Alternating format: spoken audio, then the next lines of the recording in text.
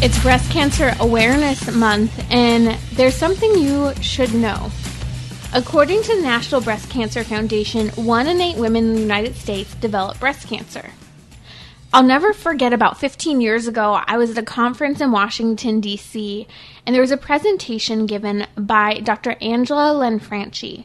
She's a breast surgical oncologist and at the time was the co-director of the Steeplechase Cancer Center in New Jersey. Now, Dr. Lanfranchi began her presentation by sharing that during her career, she alone has cut off the breasts of over 10,000 women with breast cancer, just in New Jersey. That day she said if men were at risk of having their testicles cut off at the same rate women have their breasts cut off, men would never in a million years do anything that poses such risk of having their own body mutilated. And I have to tell you, 15 years later, this conversation, this presentation still stands out to me. It's one of those topics where our culture is going to ask years from now, did you know? Women are not warned about some of the major leading causes of breast cancer in our culture today. Causes that significantly increase the risk of breast cancer, and that could be avoidable if only women were told. In fact, if a woman has one abortion, many of the studies show that this gives her a 40% increased risk of developing breast cancer than other women of the same age. Ultimately, it's up to women to determine whether or not these risks of contracting breast cancer are worth it. But how can women truly so-called choose if they don't know?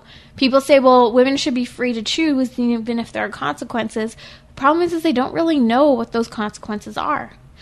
Dr. Angela Lanfranchi, the president of the Breast Cancer Prevention Institute, helps women from developing preventable breast cancer. You can find her work specifically directed toward the medical professionals at bcpinstitute.org. We'll be sure to post links in the show notes for the podcast.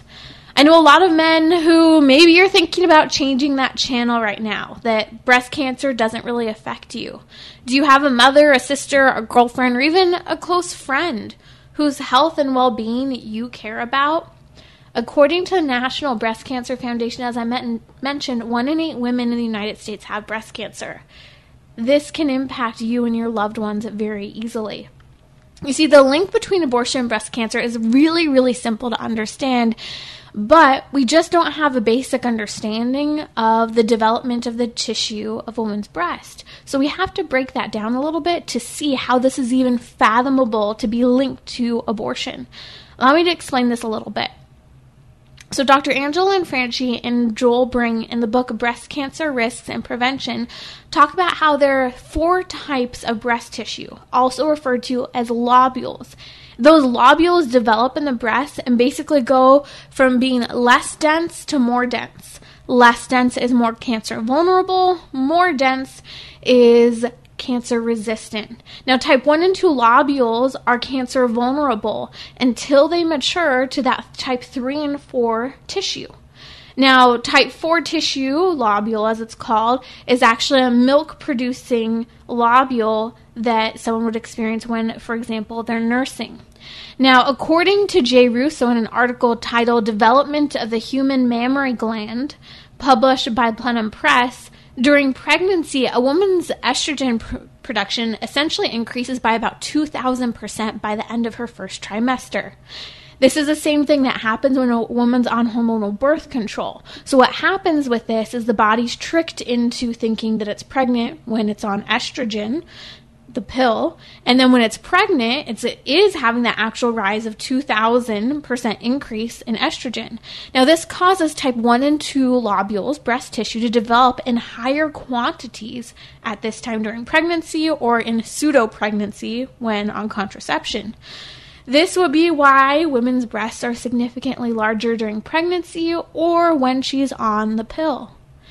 Now, during the first half of pregnancy, the breasts will swell in large quantities of those type 1 and 2 cancer vulnerable cells.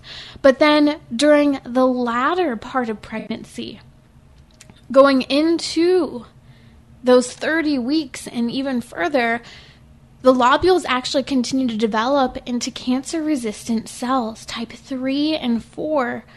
And it's fascinating because people just don't realize something that I'll never forget. One doctor, Dr. Gerard Nadal, said, he's a molecular microbiologist, and he put it beautifully. He said, mom gives life to a baby, and the baby gives life to the mother to protect the mother.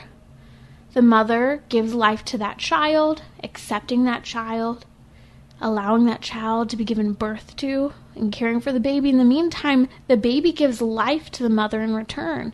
The mother now has cancer-resistant cells that would otherwise be more cancer vulnerable. In the meantime, we could talk about how induced abortion of the child actually stops the breast tissue from developing where they're at, leaving high levels of type 1 and 2 cancer vulnerable cells. Now, you might be thinking, if perhaps you've had a miscarriage in the past, that you might be vulnerable. Well, actually, miscarriage for the most part does not increase a woman's risk of breast cancer, because most miscarriages are due to low levels of estrogen that aren't sufficient, or other hormones in pregnancy, for supporting the life of the baby in the womb, yet alone producing type 1 and 2 lobules in that higher quantity. So you can see the difference between a breast from someone who's gone through an abortion versus someone who's had a miscarriage. It's so important that we understand that when a abortion or even a birth is induced prior to 32 weeks, this more than doubles the risk of breast cancer for a woman. Given that 1 in 4 women in the United States have abortions, don't you think they should be aware of the increased risk of breast cancer?